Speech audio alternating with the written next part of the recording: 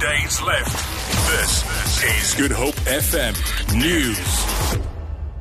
Good afternoon. A 46-year-old father of four has been gunned down during a drive-by shooting in Bonteheuwel. Ward Councillor Angus McKenzie has identified the deceased as Sean Palmer. Police spokesperson Leon Fortuin says no arrests have been made. He says they're investigating if the incident is gang-related. A 46-year-old male was fatally wounded after being shot with a firearm in Camellia Street, Bonteheuwel. The police are investigating a case of murder. No one was arrested yet in connection with the shooting. The circumstances surrounding the murder is being investigated. The International Relations Department has announced that South African Stephen McGowan has been released after being held by militants in Mali for 6 years. McGowan was abducted while on holiday with his family in Timbuktu in November 2011. Minister Maite Nkoane Mashabane announced that McGowan's release was happening during a media briefing in Pretoria.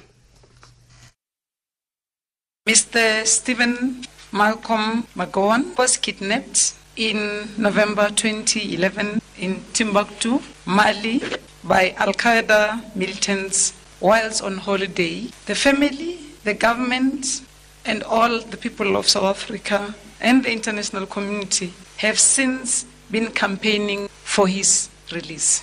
We are happy to announce that finally these efforts have culminated in Mr. McGowan's release on the 29th July 2017. President Jacob Zuma's son, Edward, has apologized for making derogatory comments about former cabinet ministers Pravin Gordhan and Derek Hanekom. Last week, Edward Zuma wrote in an open letter in which he called Gordhan a stooge of white monopoly capital and described Hanekom as an Afrikaner Asakari. ANC KwaZulu-Natal spokesperson Ndumiseni Ntuli has confirmed that they have indeed received a letter from Edward.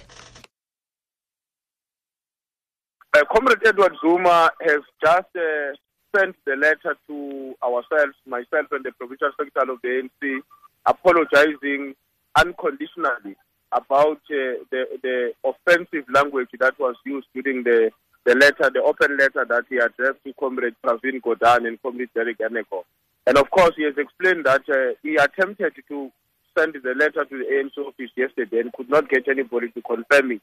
Now that he has apologized and he has indicated his commitment to the African National Congress and his willingness to always subject himself to the wise counsel of the African National Congress, we believe that the Provincial Executive Committee will accept his apology. And finally, the owners of a tract of land near Oudtshoorn in the Little Karoo say they've applied for an eviction order for the Grootkraal Primary School because they have not received rent for the past 7 years. A spokesperson for Kabat Besigheidstrust, Lodewijk de Klerk, has refuted claims that they want to open a game farm on the land. He says the Western Cape Education Department can negotiate a lease agreement. But the problem of the owner of the land, up to now, he has not been paid a cent rent since June 2010 up till today. That is the real reason behind the eviction order.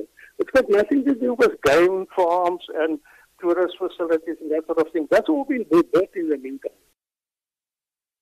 For Good Hope FM News, I'm Leanne Williams.